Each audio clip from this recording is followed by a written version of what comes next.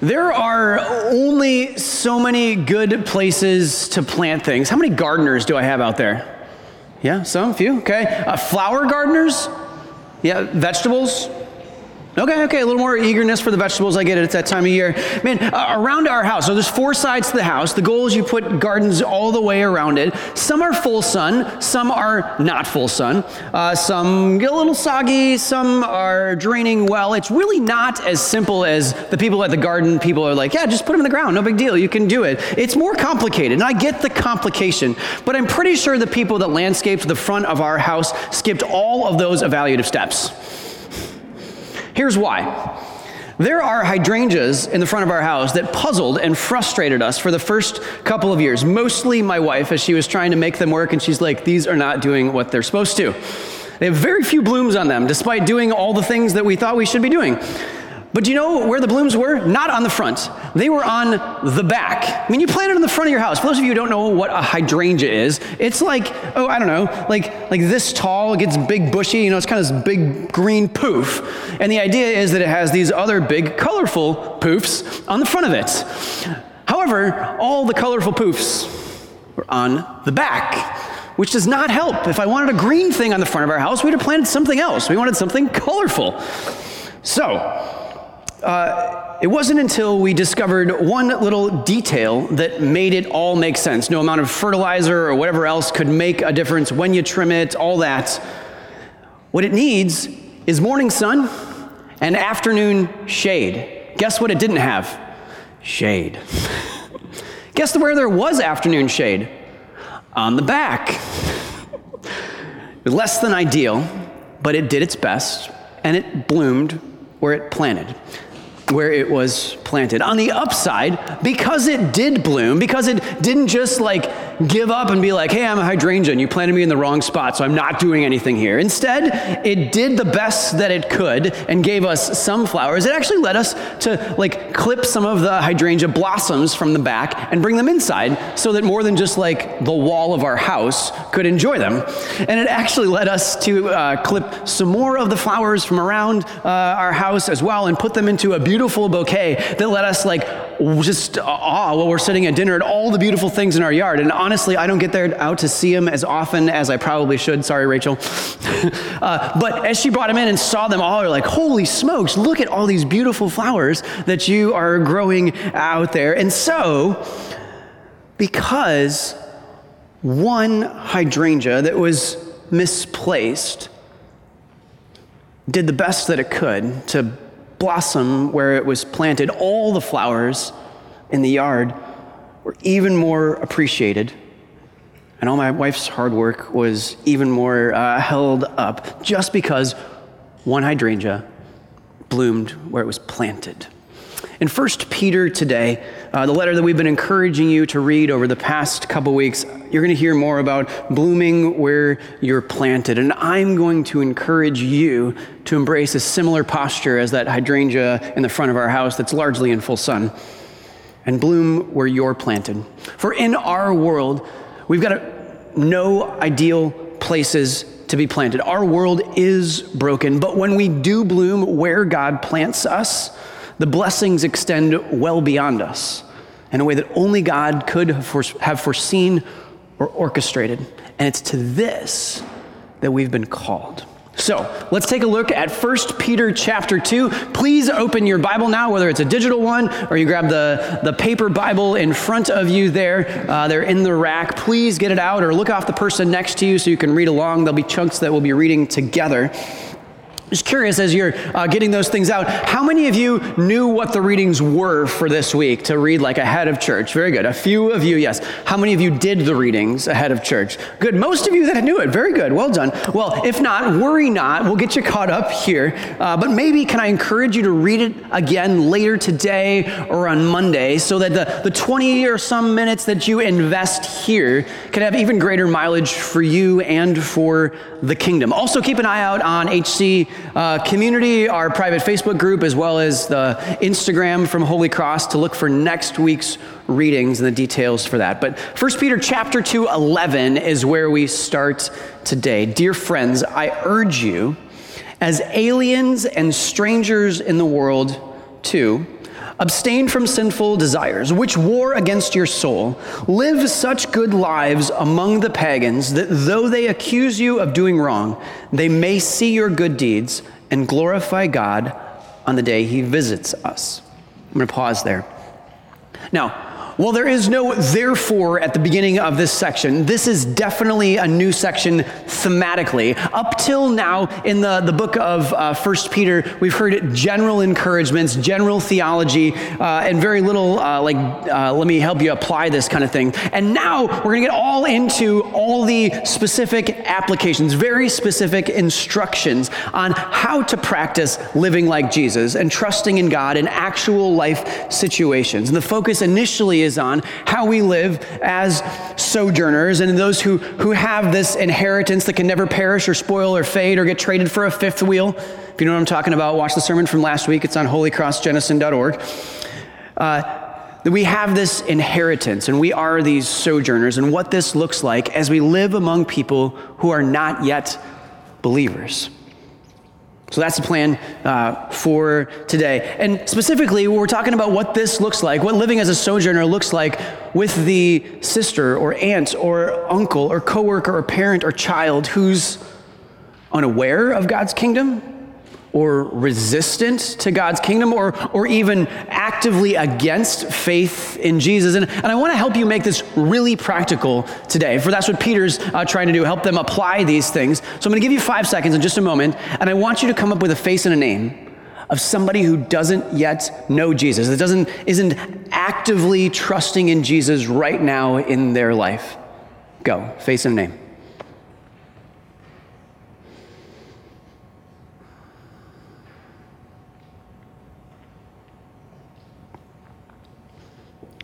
Now that you got it, if you want to write it down, feel free to do that. But hold this face and this name in your mind as we talk our way through 1 Peter. For this person or someone that's in a similar spiritual state as the one that you have brought to mind is the one that the Holy Spirit wants to teach you about today through these words of Peter.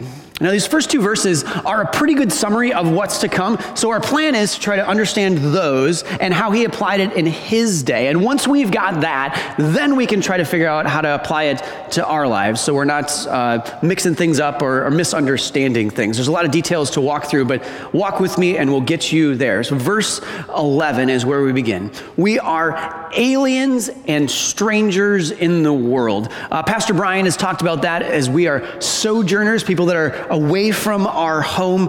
Just before it, if you look a couple verses just before that, 1 Peter 2, verse 9, it describes what kind of people we are, that we are a chosen people, a royal priesthood, a holy nation, a people belonging to God, that we may declare the praises of him who called us out of darkness into his marvelous light. So we're different for a purpose. We're chosen. We're set aside for something significant people so that we can show God to the world. I like to boil it down even further. Like, you've got something so that you can give something. You are something so that you can do something. Since this world is not your home, don't live like locals. Not when in Rome, act like the Romans. Here, don't live like locals because this isn't your home. And this is what it's described in 11 and 12. Number 1, it says, abstain from sinful desires, which war against your soul. And 2, live such good lives among the pagans, those people who are not yet believers in Jesus. And though they accuse you of doing wrong, they may see your good deeds and glorify God on the day he visits us. So let's break down those 2 things. Number 1, so if you're taking notes, like here, what does he want us to do? Number 1 is this: don't just avoid sinful actions, but also sinful desires. In fact, it's stronger than that. It says continually keep away from sinful desires. Now, this maybe pushes in the face of what you thought, how the world works. Like, I have temptations and I can't avoid that. When we pray in the Lord's Prayer, like, lead us not into temptation. Like, they're all around us and coming at us. And I feel like sometimes we misunderstand what's happening there. And that we think that, like, all of our desires and all the feelings that come along with that are just a part of who we are rather than something that is happening to us. And the encouragement here is don't Don't let yourself indulge sinful desires. Always keep moving away from them. Always keep away from even leaning into them a little bit. And we wouldn't be commanded this if it wasn't possible. We sometimes think we are victims of our inward desires, like that we are our desires, that we are our feelings, and we can't help it. But the reality is this: we have desires. We have feelings. They aren't us. So we have to hold them at arm's length and identify what they are and decide, are these sinful or are these God-pleasing? And if they are sinful, then they are like cancer warring against our soul if we even lean into them just a little bit. They are not neutral. Let me be really specific. Like desires to remain resentful for someone that's hurt you in the past or continue to be unforgiving. Like just the desire to do that wars against your soul. The desire to be selfish or to turn away from God and his provision and not look to that. Even the thought of those things is warring against your soul continually, which is why we must continually avoid those things. I mean, it seems maybe momentarily attractive or even entirely harmless because I'm just thinking about it. I'm not actually doing it yet, but that's the lie. They make you spiritually weak and ineffective to live as chosen people if we even just begin to lean into those things. So that's number one.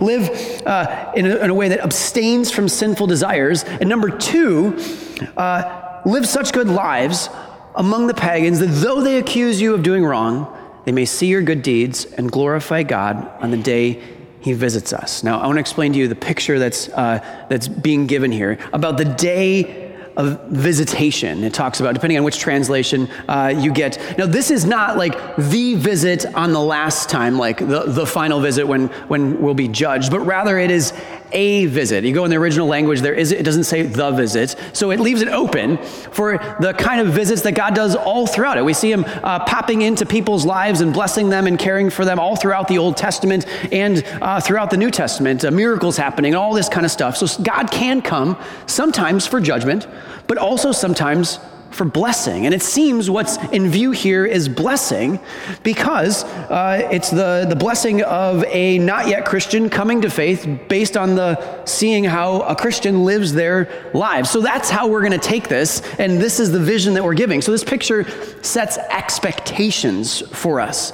You can have the expectation. God, in fact, is calling us to, in fact, inviting us to pray that these expectations be fulfilled, that our God will bring not yet believers to faith by means of your good deeds. In fact, if you read ahead to 1 Peter 3, verses 1 and 2, it gives the example of within a marriage, that an unbelieving husband could come to faith through the believing wife's conduct, just by her actions. So it sets that expectation, but it also sets the expectation that as sojourners, as ones who are not locals, this is not our home, that even though we do the right things, we're probably going to be treated wrongly. That even in conditions that are less than ideal, we're to bloom where we're planted. And when we do, God will work through us to influence those around us so they too join the ranks of blooming where they're planted and are chosen sojourners along with us. Not about you, when I first read this, I think I feel like I've been doing okay at this, but I don't necessarily see this. What am I missing? Where does this work? How does this go? Thankfully, he gets really specific with a couple examples that we're going to go through next. Initially, 2 examples are offered, and really, I see both of these as opportunities to bloom where you're planted, and they're both in the same vein. It's blooming where you're planted, even though, or in the places where you're subject to authorities in your life as it is. And the 2 examples are a citizen's relationship to government authorities and a servant or slave's relationship to his master. So let's read these through and then we'll talk about them. If you've got your own Bible with you, I encourage you to get out your pen or pencil because there's places I'd love for you to underline as you go along. Verse 13 is where we're starting. 1 Peter 2, verse 13. Submit yourselves, and then underline, for the Lord's sake. Submit yourselves for the Lord's sake to every authority instituted among men. This is kind of like big picture, and then here's the 2 examples. Number one, whether to the king as supreme authority or governors who are sent by him to punish those who do wrong and to commend those who do right. And underline this too, this whole verse 15. For it is God's will that by doing good, you should silence the ignorant talk of foolish men. How amazing is that? Now, continuing, verse 16. Live as free men, but do not use your freedom as a cover-up for evil. Live as servants or slaves of God. Show proper respect to everyone. Love the brotherhood of believers. Fear God. Honor the king. So that's part number one, citizens to established authorities. Two, slaves, submit yourselves to your masters with all respect, not only to those who are good and considerate, but also to those who are harsh. For it is commendable if a man bears up under the pain of unjust suffering, and underline this, because he is conscious of God. Bearing unjust suffering because he is conscious of God. This is commendable. Verse 20. But how is it credit to you if you receive a beating for doing wrong and endure it? But if you suffer for doing good and endure it, this is commendable to God. And you can underline all of verse 21 here. To this you were called, because Christ suffered for you, leaving you an example that you should follow in his footsteps.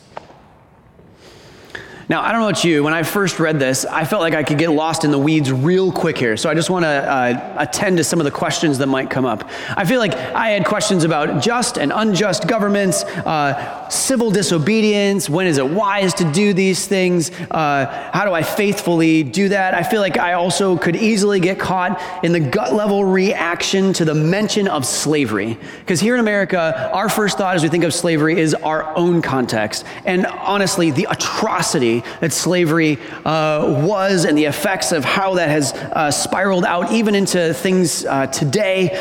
And you could get the impression that God is saying here that he condones the mistreatment of people or the oppression of people. Let me just speak to this so that we can set those things aside and hear what God really wants us to hear and not hear what he doesn't intend. Number one, just understand context-wise, the slavery here is not the same kind of slavery as it was in America. This is far closer to like a semi-permanent employee without legal or economic freedom currently. These are not people likely that were kidnapped and brought into slavery, but more likely people that were born into it and would work their way out of it. But currently they're in a spot where they're in it. So here it may be more in light of an employee-employer relationship, though that really wasn't the case. They were there until they were done working. Also, in both of these situations, people are being encouraged to live as sojourners in incredibly regrettable situations, beyond regrettable. That's not strong enough. Because they are in positions without power or influence to change it. So those questions of civil disobedience or standing up for yourself are not options, therefore they are not addressed. The matter at hand is, if this is where God has planted you for now, how do I live as a sojourner in that place? How do I live as a sojourner among non-Christians in that place? And the answer that we're given is by being the best citizen and the best servant or slave that you can be. That even when the master provides poor working conditions or dishonest wages, even when the government is doing things that you disagree with, unless they're directing you to sin, you're called to not just avoid sinful actions, but continually avoid sinful desires connected to that. And as you live this way in deference, in compliance to those things, your temporary life can lead the unbelievers around you to have eternal life along with you. But if this is going to happen, how you do it matters. The part that we didn't read yet is about how Jesus Christ suffered. See, God is pleased when people trust him in the midst of suffering and mistreatment, when they do it imitating the example of Jesus Christ. That's what we're called to, verse 21. You were called because Jesus Christ suffered for you, leaving you an example that you should follow in his footsteps. But friends, the example of Jesus' suffering is not an example of German or Dutch tenacity, like, I'm just going to dig in and make it happen. I can do this. They're not going to stop me. It's not that. It's not quite that bold at all, not bold that way. It's far more humble and accepting. It's a confidence that God will ultimately right all the wrongs, that God will ultimately make all things right in the end. It's a posture of your heart that says he is going to care for the rights that have been trampled. This is the unjust suffering because you're conscious of God that we underlined in verse 19. His example is patient endurance while suffering, while trusting in God. Go back up to verse 13, and we underlined, for the Lord's sake. Submit yourselves for the Lord's sake to every authority.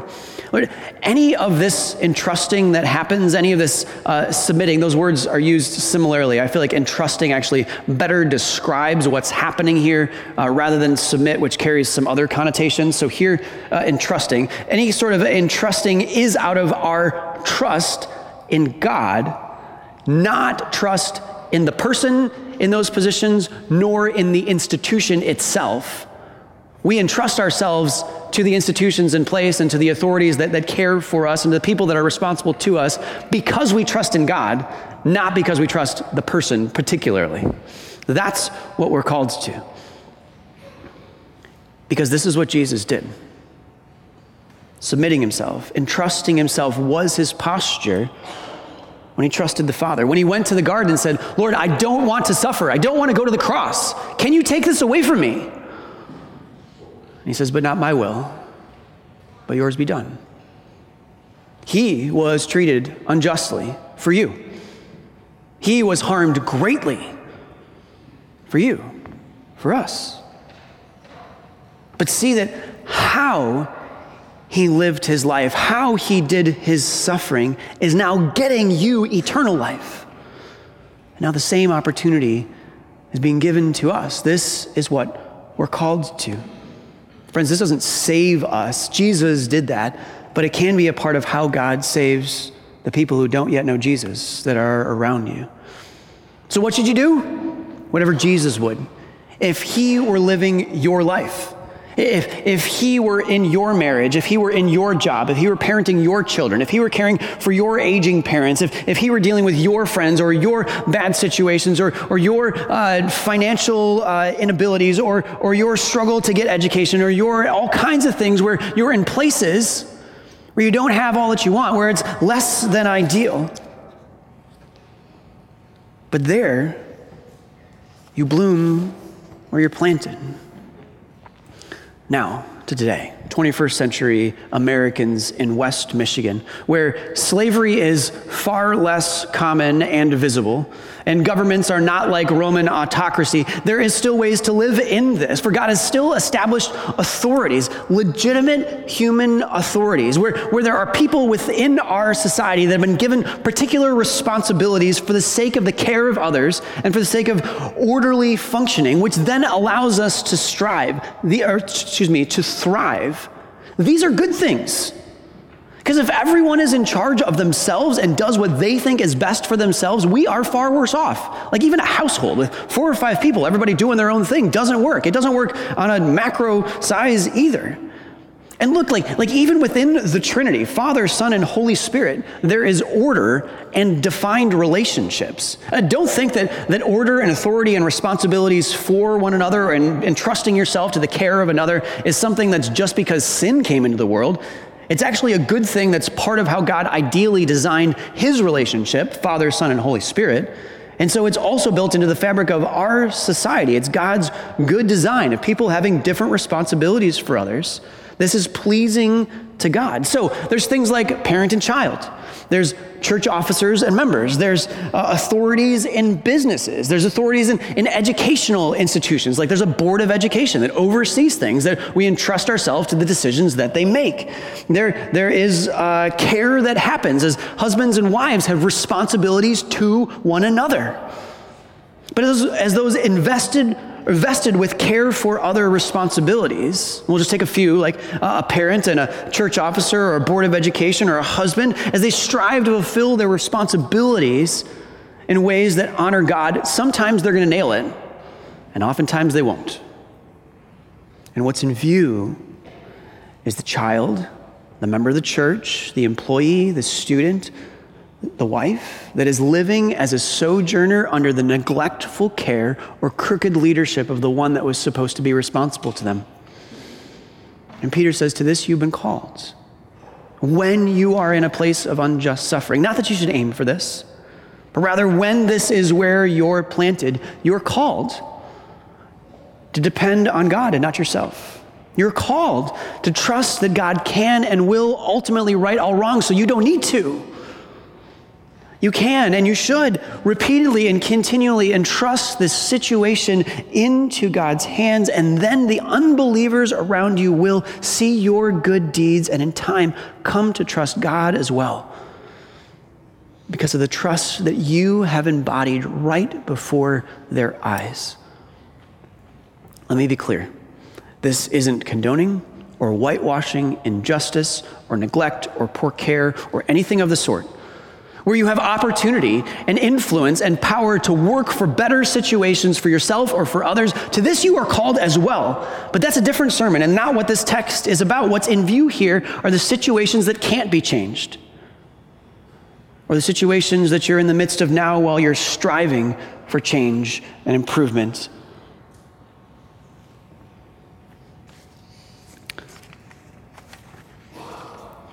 In the midst of these places, and especially as you live alongside that person whose name and face you brought to mind before, that I venture to encourage you to consider that God brought to your mind before, for he is intervening.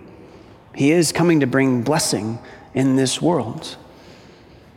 We are empowered to, and we get to continue in those places, abstaining from sinful desires, abstaining from the resentment that we could feel, abstaining from the rebelliousness, abstaining from the selfishness or the despair that we might find ourselves in, and instead trusting God that while we suffer in the less than ideal places that he's planted us, that through that expression of trust, he'll bring unbelievers to belief through us. Let's pray that he would do that. God, we long for the day when we are planted in an ideal place, where we're each planted in a place that helps us thrive, but while we're planted in a place that's less than ideal, help us to bloom right where we are. Help us to trust that even while we don't yet see your provision, that we still trust in you so that others would see you through us and come to trust in your ultimate providing as well. Lord, we know you will do this. Help us live like we believe it. Help us keep saying, man, Lord, this is hard, but I know you got me. To God be the glory. In Jesus' name, amen.